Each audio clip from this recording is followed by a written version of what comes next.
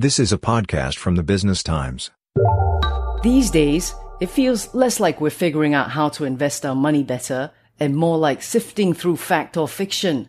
I'm always asking financial experts how we can be assured of the veracity of the information out there. And short of saying, like that law, they usually say bone up on your knowledge. Gee, thanks. Big help. Especially since at 50, my mom is still yelling at me, money doesn't grow on trees, you know. But let's try one more time to ask experts what they think the biggest money myths are and how to mitigate the damage if you've fallen foul of them. Welcome to Money Hacks, a podcast series by the Business Times, where we explore useful financial tips to help you on your money managing and wealth growing journey. I'm Howie Lim. We start with David Kuo, co-founder of The Smart Investor. This, as far as I'm concerned, is probably one of the biggest. It is one that many people fall foul to, and it is that we can make money by jumping in and out of the stock market. No one can predict the short-term movement of share prices. We can't predict what a share price will do in the next minute, in the next hour, in the next day, in the next week, or even in the next month. We may not even predict what a share price will do in the next year. But what we can, however, say is that in the long term, over the long term, share prices will always be driven by the performance of the company. We might think that we can somehow second guess the direction of share prices. We might even get it right once or twice, but we're never going to be able to get it right every single time. And so it is far better to spend time looking at a business and looking at the fundamentals of the business rather than listen to somebody, whether that somebody is in a coffee shop, whether that somebody is on air, on television, in the newspaper saying, oh, buy this stock because this will go up. You would be much better off looking at the fundamentals of the company. People spend more time sometimes looking at the fundamentals of a television set before they go out and buy it than they do looking at the fundamentals of a company. And that is where a lot of people go wrong when they invest. And they believe that somehow the stock market is just one big casino where you go in and you place your bets and you either win or you lose, and they end up losing. Lovely. So I'm 1 for 1. But at least my new 65-inch OLED smart TV looks and is amazing. Yeah, but I should be concentrating on profit saturation, not color saturation. But penny pinching and self-denial are myths too. That's not the way to grow wealth, I think. The greatest myth is that any investor really can pick the right time to be invested. There's two types of psychology in investing. There's the crowd follower who has FOMO, and when everyone gets excited and wants to be invested, they jump in when they start reading it in the paper.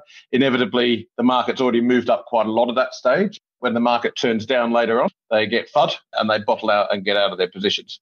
On the other side are the people who are sort of always waiting, always cautious, and they're always waiting for the dip to buy, and they tend not to buy because whenever it starts to dipping, they think, well, it can go a little bit lower and I'm feeling cautious. Both of those types of trader are trying to time the market too much, and I don't think that that produces a successful outcome. There's many large companies that spend billions of dollars on trying to time the markets, and an individual investor could never really compete with them and get their timing right.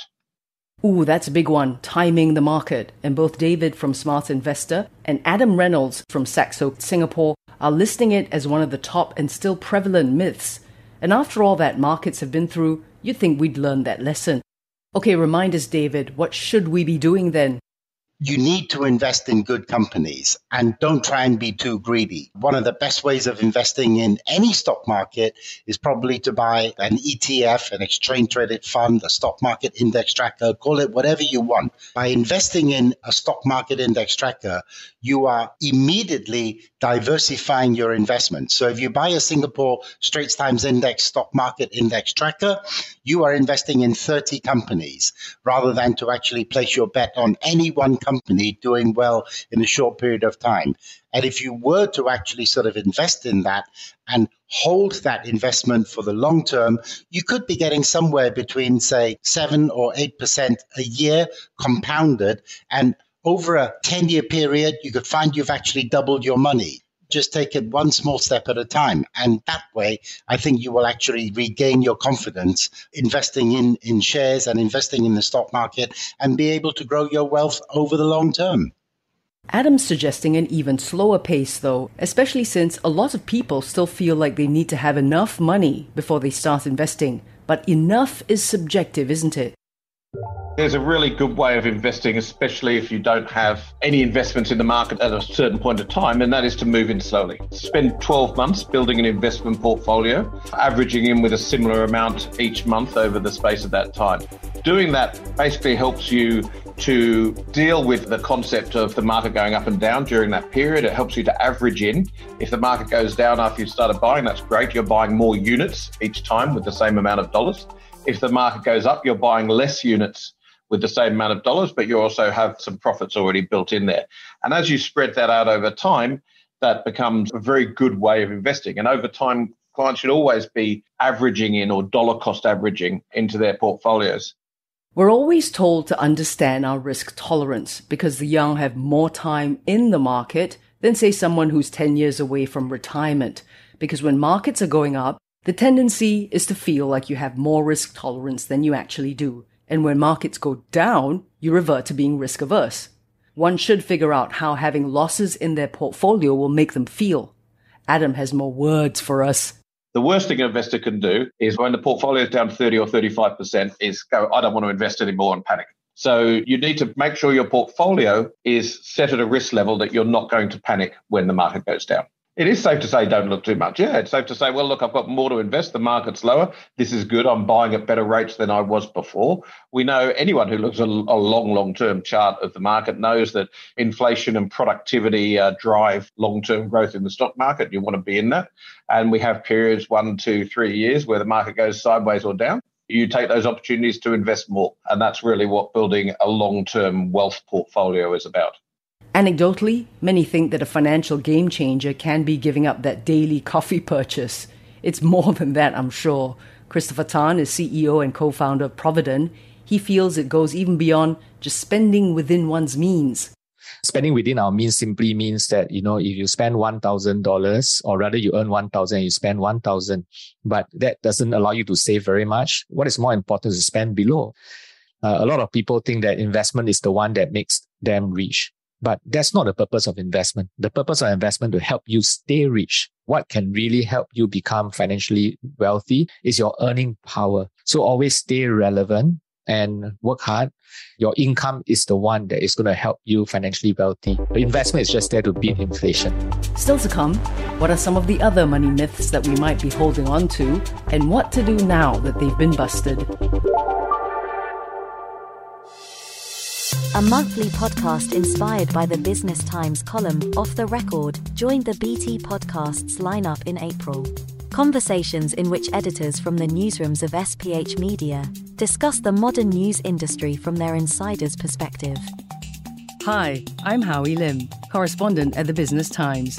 In the next episode of Editors Talk, I'll be getting insights into the strategy and thought process that took BT Podcasts from experiment to business unit at the Business Times.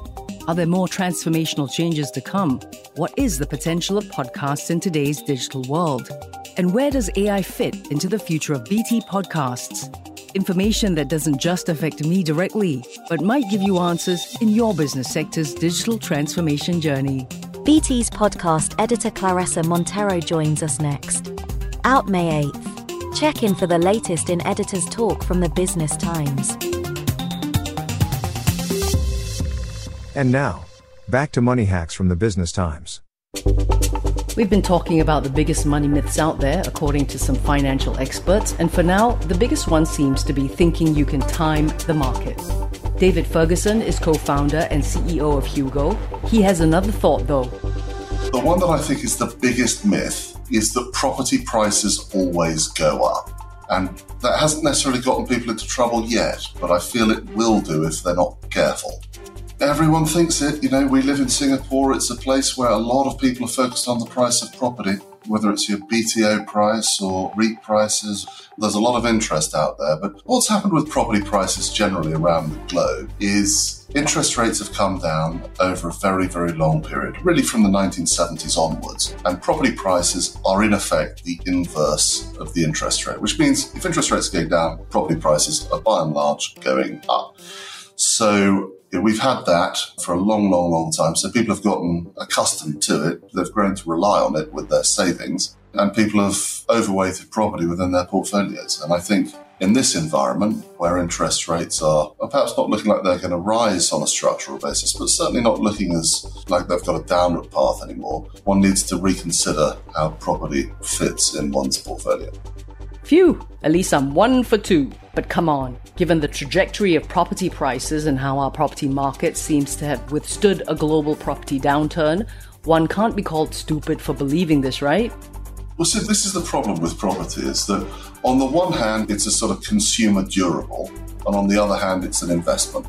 We all need a place to live. And, if you've got one property, that's absolutely fine. You're going to live in it for a long period of time. So frankly, you're somewhat immune to the price of it. The people I'm talking about, or would like to sort of address my comments to, are the chaps who've dealt with their property, but have also gone long property in another form, either through maybe second residential homes or through exposure to commercial properties, people buying perhaps units in shopping malls and that type of thing, or going long REITs. Those guys, I think, are the ones that need to be slightly careful in this environment, because if we do have a sustained period of upward rates, rising interest rates, then those investments are going to get hit. So it's the property flippers and the greedy. What to do then?